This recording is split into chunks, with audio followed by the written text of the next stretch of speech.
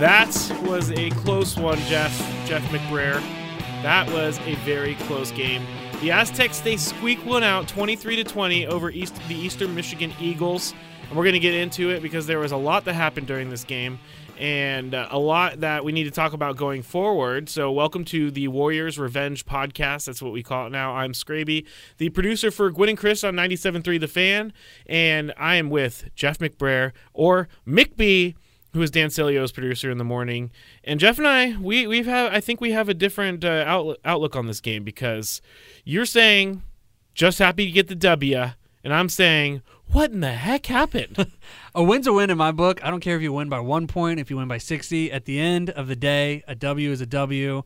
But as much as people are sweating and freaking out, I am more encouraged than discouraged from what took place Saturday night. You're more encouraged. I am, because I'm looking at the resume, and I'm looking at this Eastern Michigan team. They're a better team than people think, and we talked on this last week. But you look at the resume. All right, they lost. Their only loss coming into this game was a Buffalo team that is 4-0, and they just beat Purdue, who went on to the road and beat Boston College this week, who was a ranked team, who was 23rd in the country. And then I'm looking at the Aztecs, who I thought outplayed Stanford for 2.5 quarters, and really it was the back end of the third and the fourth quarter. I'll say the first half. At least the first half, yeah, because it was that freak play where they intercepted it, fumbled it, gave them a fresh set of downs. Yeah. Otherwise, they would have led 7-2 at the half. Stanford win and beat Oregon in a bizarre game. We'll touch on that in a little bit in our recap. Yeah. But, Stanford's ranked 7th now. SDSU's got a great resume. Eastern Michigan is a good team. And SDSU, why there's definitely things to be concerned about. The fact you got the W against a good team in overtime showed resilience, and I am taking more things away from it positive. I can't really call Michigan, because the color analyst on the broadcast said Eastern Washington maybe 4,000 times, and being behind the scenes guys like we are, we know that someone's probably sitting there being like, oh my God, he said it again. And then he ended up saying Eastern Michigan, but I don't know. I can call Eastern Michigan a good team. The Aztecs needed overtime to win. John Barron II, who is going to be an NFL kicker, he did something very NFL-like, and we'll talk about that when we get to that later in the podcast. But this win comes with a cost, and from the outside looking in, it looks like it might cost a few weeks, because Juwan Washington left the game with injury again. He left with a turf toe injury last week, and then this week he left with some sort of shoulder injury, which I was watching the game with one of my friends, and he went down, and he looked like he was grabbing his shoulder. I'm like, did he look hurt? And then no one said anything, and then all of a sudden he's on the sidelines without his shoulder pads on with some ice. So I'm like, what the heck happened? And I'm no doctor, but I think it might be collarbone. You're not a doctor? No, I'm not a doctor. Dang. Rocky Long, before I get your reaction, Rocky Long said after the game that it looks like he'll be okay, but it doesn't really tell me anything, because he could be okay. Yeah, he'll be okay, but when will he be okay? Will he be okay for the Boise State game that's coming up in 2 weeks, or will he be okay for next season, like Ian Rappaport reported this morning? He reported Jimmy Garoppolo is going to be A-okay. He's going to be just fine by the start of next year, but didn't say anything about this year. So that's kind of what Rocky Long did to us, when I know Rocky wants to keep it in secret, but I just have no idea, because it looked pretty bad. Well, but Juwan Washington will be okay. That's what matters. He'll be okay, yes. I'm very happy he'll be okay. Don't be impatient. But Don't be impatient. I need to know. Don't be impatient. Rocky will let us know when he lets us know. He'll be okay. That's what matters. I need to know. My poor little Juwan. I hate when coaches do this, actually, because as fans, we always just want to know, is our guy going to be ready to go for the next game? I think as a plus, though, this could not happen at a better time. Oh, yeah. I mean, trust me, injuries are never good. We never want to see a guy get hurt, especially when it's your lead back like Juwan Washington. But you go into a bye week. He's got 2 weeks to recover for the Boise State game, so it couldn't come at a better time if you're going to get injured. Hopefully praying for the best that it's not a broken collarbone or something severe, hoping it's just a minor, shoulder, like a bone bruise or something like that, or a stinger or something. I think maybe what Rocky Long's mindset was during the game is, I got a good back in Chase Jasmine. We don't need to put any pressure on Juwan. It didn't sound like they ruled him out, like he was never going to return to the game. But once you take the shoulder pads off, is there a rule against them?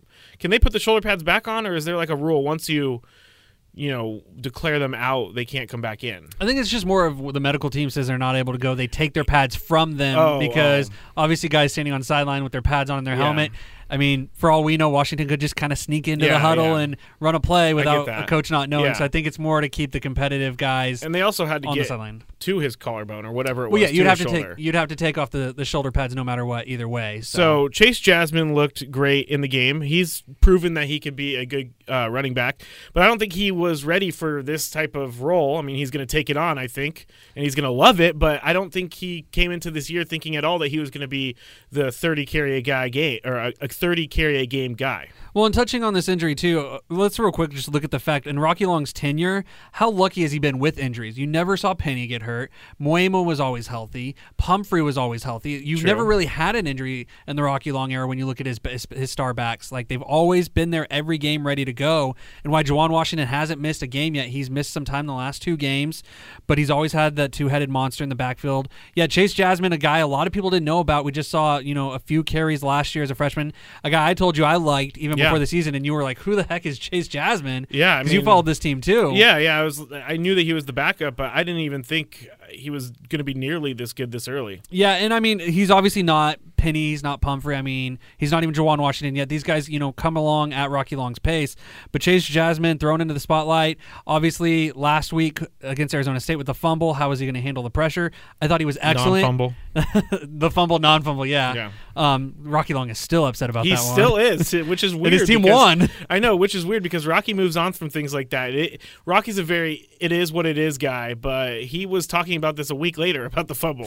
Which is, it's very un-Rocky-like. But, Jasmine thrown into the spotlight this week. Yeah, thrown into the fire. 16 carries, 94 yards, averaged 5.9 yards a carry. Actually better than what Washington was doing. Chase Jasmine obviously built more like a Penny type, a little thicker, more muscular, more like a bowling ball. Yeah. But, I mean, Jasmine is a guy that's capable to step in. You saw it, 94 yards on 16 carries. Very capable of being the lead back if need be for Boise. But, of course, you'd love to have the versatility of the Thunder and the Lightning with Washington, the quicker guy, and then Jasmine, the more stronger guy. No, I get what you're saying.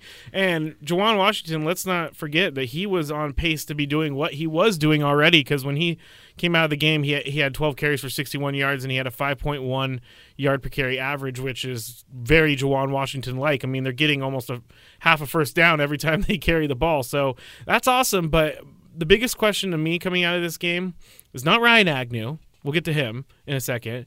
It's not the defense. We'll get to them in a second. It's who's behind Chase Jasmine, because now, like you said, you don't have your Thunder and Lightning. Grease Lightning. As we know at SDSU, you always load up on your running backs, of course, because Rocky Long, we knows how to recruit the running back position. He does. The beautiful thing about this, he finds guys that nobody hears about. I mean, Donald Pumphrey actually went to SDSU because no one else would recruit him as a running back. Where's he from? Las Vegas. Oh. Nobody wanted Pumphrey. He was actually recruited. Nobody would give him a running back spot. We saw how that turned out for him. Ended up leading FBS all time in rushing yards. Yeah. So the backup that will actually back up Jasmine if Washington is not ready to go, Keegan Williams from Cedar, Texas. Or Cedar Hill, Texas. Sorry. Now, I was trying to look up his first name because I wanted to see how to pronounce it. It's spelled Kaegun, but it wasn't in the pronunciation guide that the school puts out, so it doesn't look like they wanted him to play much, or they were planning on him playing much.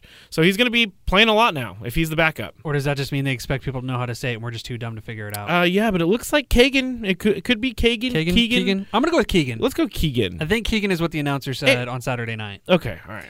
All right, so yeah, Keegan Williams, he's a 5'9" back. Well, was this the same guy who said Eastern Washington like 400 times? Because then we're definitely wrong. We should go with Keegan. That's true.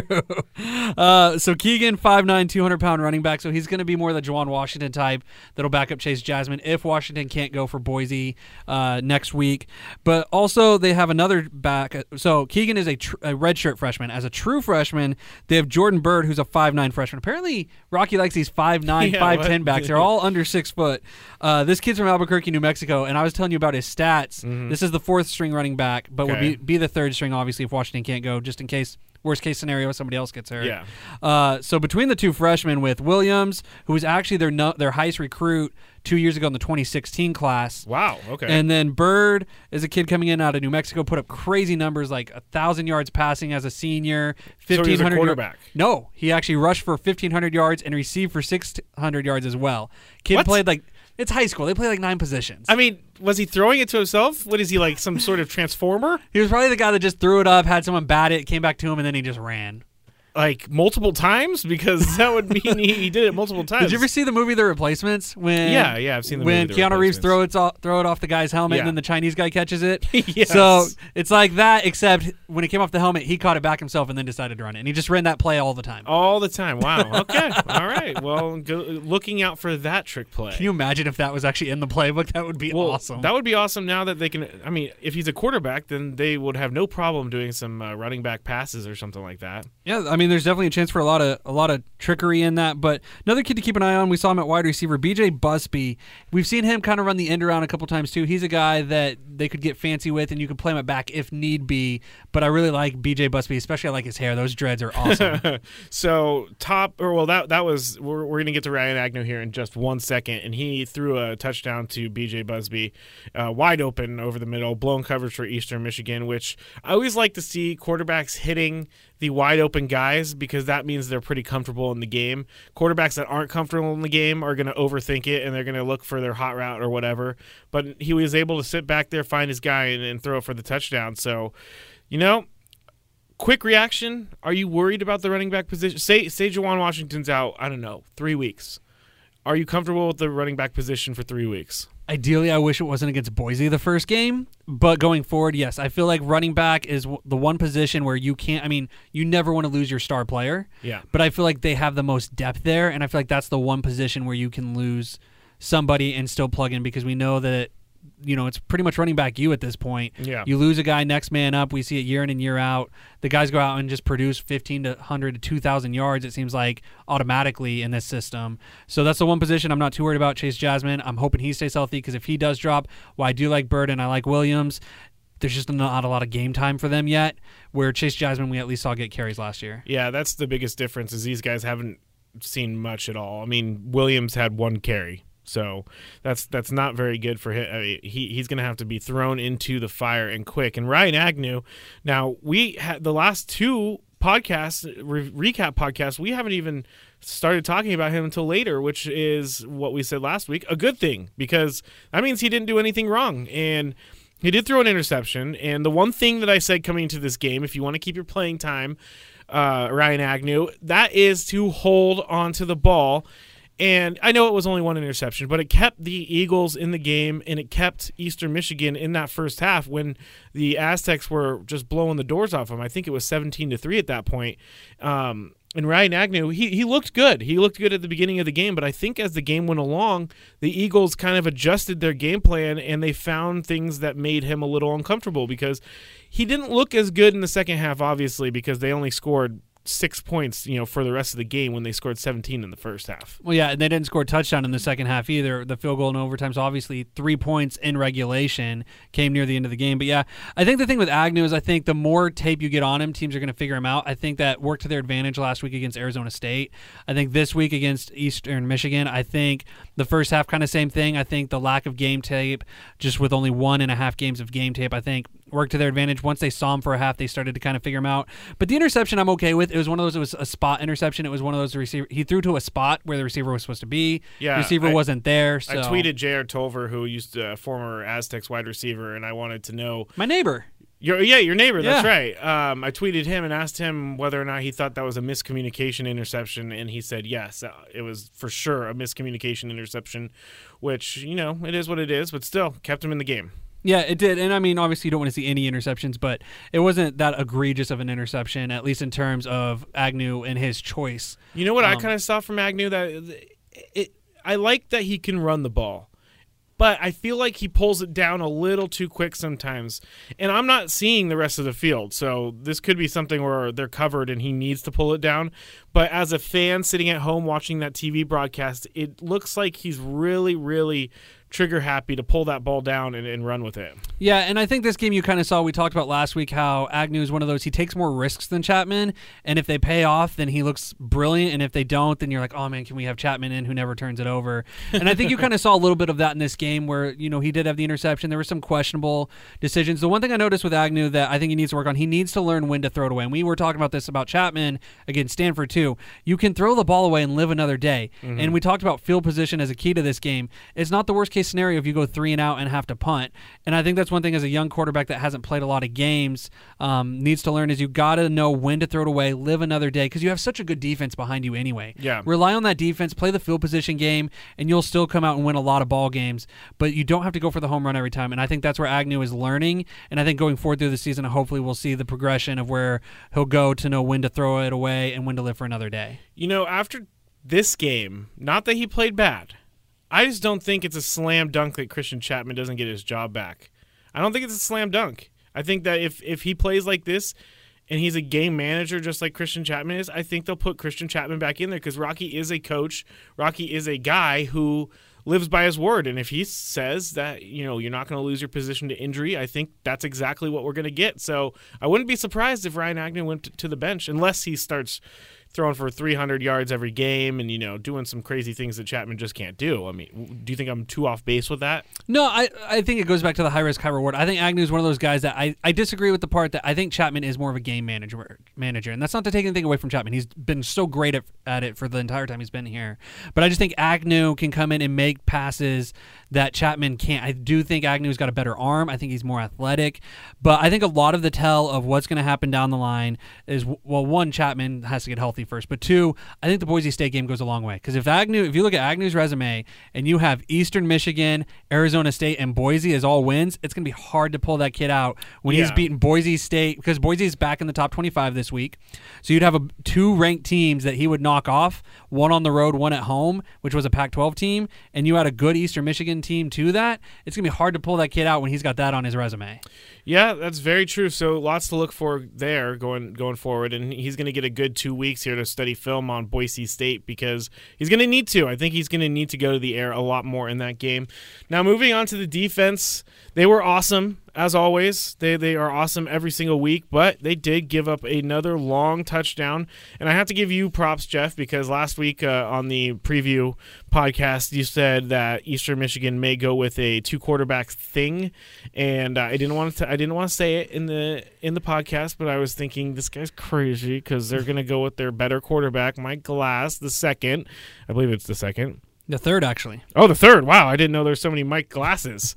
But I thought you were crazy, and they did. They started out with Tyler Wiegers, and he was not very bad. I mean, he wasn't terrible. He went, 8 for 11 for 83 yards, but Mike Glass just seemed to be the more dynamic player for Eastern Michigan, and it was kind of tough for the Aztecs to stop him at times. The broadcasters really were enamored by Mike Glass, who was a San Diego Junior College player at Southwestern College. Was he now? I did not know that. You didn't hear it 97 times on the broadcast? I apparently have a huge problem with this broadcast, but they said it a lot. Yeah, he was a Southwestern JUCO guy, and it was a very long road for him to get to become the quarterback of Eastern Michigan. Okay. Yeah, I had a kid crying, so didn't get to actually listen to much of the game, but I was watching it. McBee has a son, little McBee.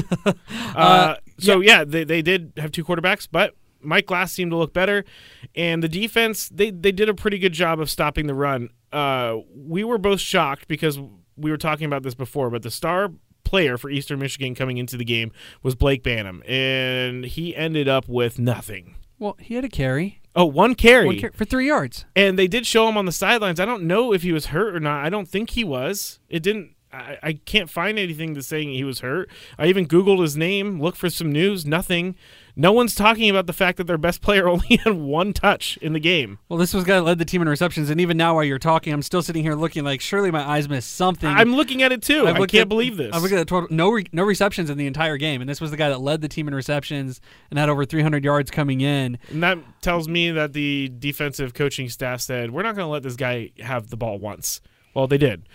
You guys failed then because he did have 1 carry for 3 yards, which is ridiculous, but that's the defense stopping their best player. Well, you can't stop a carry. I mean, unless you're in the backfield before he ever gets the ball, you can't stop the carry.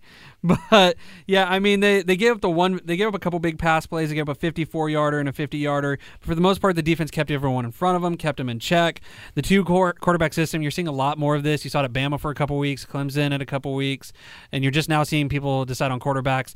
I think eventually Eastern Michigan will go to Mike Glass because Wiegers was supposed to be the better thrower. Mike Glass actually outthrew him 9 of 16. Wiegers was 8 of 11, so Wiegers more accurate, but Glass got more throws for 153 yards. I just think Glass is the guy that's going to be their guy going forward, was better player. And I think they showed that because they went with him down the stretch as well, and that obviously was a clear tell of who the better quarterback was, or at least who the coaches trusted more in an overtime game to put it in Glass's hands. Yeah, the only real pass that I'm talking about that kind of makes me a little concerned is that deep touchdown because they let themselves get beat again. The other long pass in the game in the fourth quarter when they drove all the way down the field, and it was like, 50 yards you said?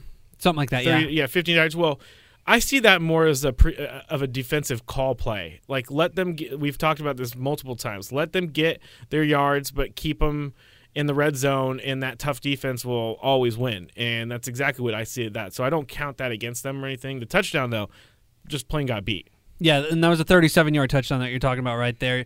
It's just, I don't know if it's scheme. I don't know if it's just lack of discipline. But for whatever reason, every single game, there's one or two plays that just seem to go deep over the Aztecs. And I understand a 60-minute game, plays like that are going to happen. But it's just uncharacteristic for these Rocky Long defenses. We've seen it for years that these defenses are so good. I mean, you go back to the days of DeMonte KZ in the backfield.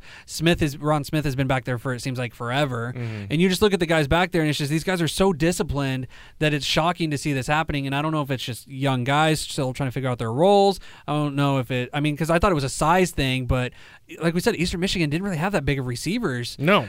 Where, you can make the argument for Arizona State, Stanford's size may have been a factor. That wasn't the case. So I don't know. I don't understand why we're giving up the big pass plays. I don't know if it's we need to get more pressure on the quarterback. They're getting too much time to throw it. I don't know if it's secondary members, maybe switch someone up, personnel. But for whatever reason, they continue to get burned. It's just they've been lucky the last 3 games. Not lucky, but they've been good enough the last 3 games to where they've still gotten the W's. But when you're playing Boise, one play like that can decide a game. It can.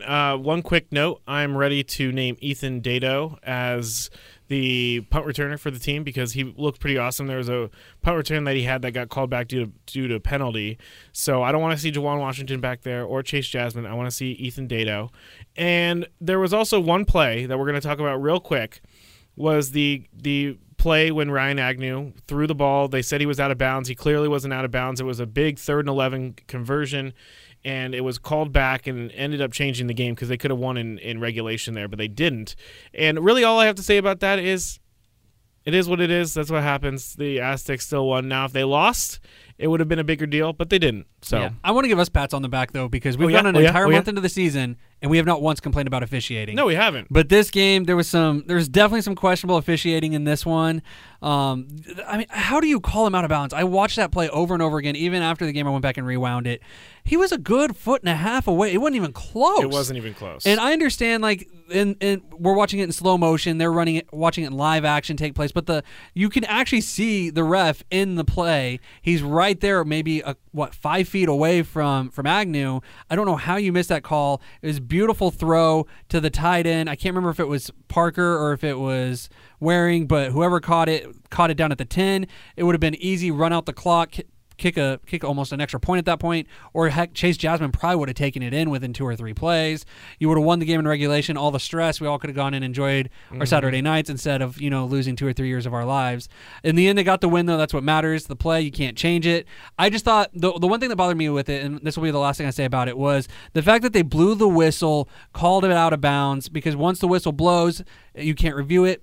In a play like that, especially with the game on the line at that point, let it go if you think he's out of bounds. Let the play develop. Let the play develop, and then if you want, you can go back and review it and be like, "Oh, he was out of bounds. Let's bring it back." Or we were wrong. It was a catch. They're down at the 10, and that's the only question I have. Is just swallow the whistle and let the play develop, and then review. Inadvertent whistle thing is really it's infuriating. And John Barron, he won the game for the Aztecs. He actually missed a 35-yard field goal, which was insane because what I said to my friend, I said, "This is automatic." And then he missed it. But what NFL kickers do is and especially in college, is they turn it around real quick and he made his next field goal, which was to tie the game, which was from 50, and he absolutely had to make that one. And then he won in overtime with another short field goal after they got the interception from the Eastern Michigan Eagles. So John Barron doing what he does. He missed one, but still he came back and he did it. He did it when he needed to. And the Aztecs win 23-20 in overtime going into the bye week. And then after next week, they're going to have Boise State in Boise. So hopefully they rest up, and hopefully Juwan Washington isn't out too long. All right, let's. We have a couple seconds left. Let's move on to the McBee pick of the week, or the review of the week, or whatever the heck we're calling it. We didn't really talk about calling it anything, but Jeff goes through some of the games. Actually, real quick, you're right. We need to go through our prediction. Both of us got it right. Eastern Michigan, or San Diego State over Eastern Michigan when we predicted the games before the year. I said 35-21. You said 38-21, and we were both off. It was 23-20. We got Eastern Michigan close enough, but I was wrong? We expected too much of the Aztecs offense. Well, and I said on Friday I expected more low scoring than what we predicted, but we're sticking true to our words and keeping our scores. But hey, how about the fact we've correctly predicted the non-conference schedule, though? We're 4-0 in our predictions. Unfortunately, the Aztecs are 3-1. I wish we would have been wrong on that first game. But. Yeah, that's true. But all right, let's move to some of the games around college football. I saw that Oklahoma, your alma mater, you're wearing all red. I think you are pretty much a Sooner by nature, by blood. Actually, OSU is my alma mater. I actually went to Oklahoma State. I'm so confusing, weird. I know. You're so confusing. But anyway, they almost lost Army.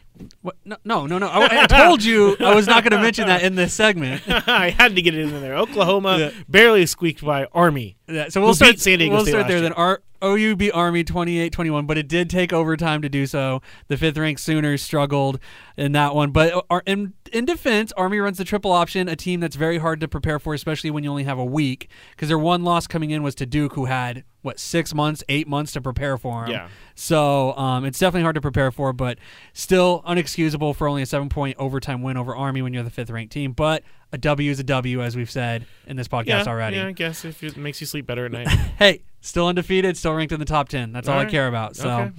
All right. So recapping some of the bigger games this week, the number 1 ranked team in the country, Alabama, hosted Texas A&M, beat them 45-23 to knock off the 22nd ranked Aggies. First off, before I continue, 7 ranked teams went down this week, 5 of them to unranked teams. Wow. So it was a big weekend for some upsets. Of course, the game of the week had to be Oregon and Stanford. If you didn't see this one, Oregon blowing a 17-point lead, trying to run out the clock with 50 seconds left, fumbled it.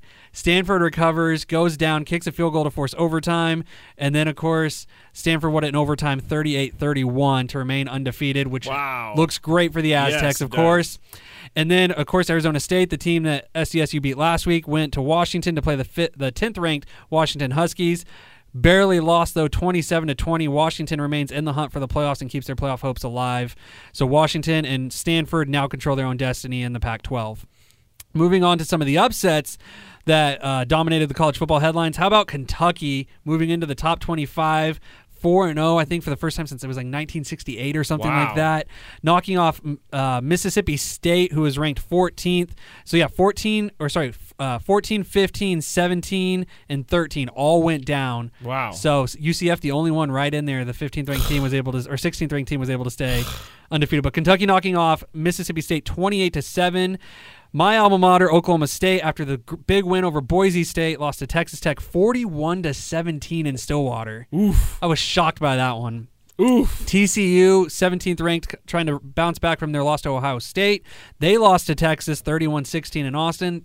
Is Texas back? USC and TCU now, they jump into the top 25 up to 18th ranked. Move over Sooners. Texas is back. No. As soon as they play OU, they'll be right back out of the top 25.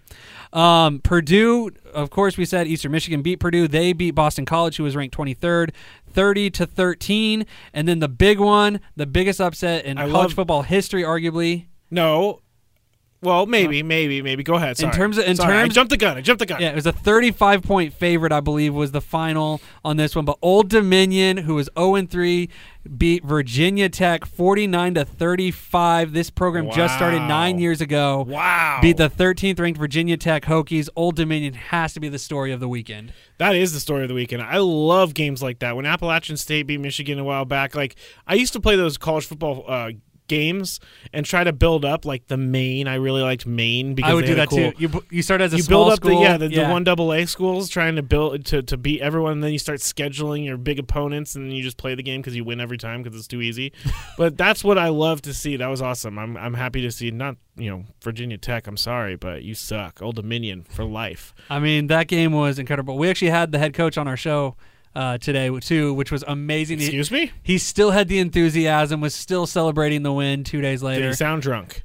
No, but he did just get off the practice field, so he was a little tired. Okay. But it was still amazing, though, just Old Dominion going in, or no, Virginia Tech came in, but for Old Dominion to knock them off. I thought it was interesting, though. He said they have, I think it was something like 13 of the next 16 years they play each other. So it was like, what a way to build off of that, because that's going to become a rivalry now. Next year when they play, I mean, everyone's going to be talking about Old Dominion did it. Can they do it again? So, all right, well, that's it for this week of the Warrior Revenge podcast. We have a bye week, as I said earlier, so we're going to do something in the middle of the week or end of the week. We're going to kind of recap so far what happened this season, but I hope you're enjoying it. Please reach out to us on social media if you have anything to say. You can find me on Twitter and Facebook at Matt Scraby. MATTSKRAB as in boy Y. Where can they find you, Mr. McBee? Well, I'm looking on switching my Twitter handle, so yes, please. I will update that and then update everyone. On Facebook, though, you're... Facebook, Jeff McBrayer. Yes. All right. Thanks so much for listening. We'll talk to you soon.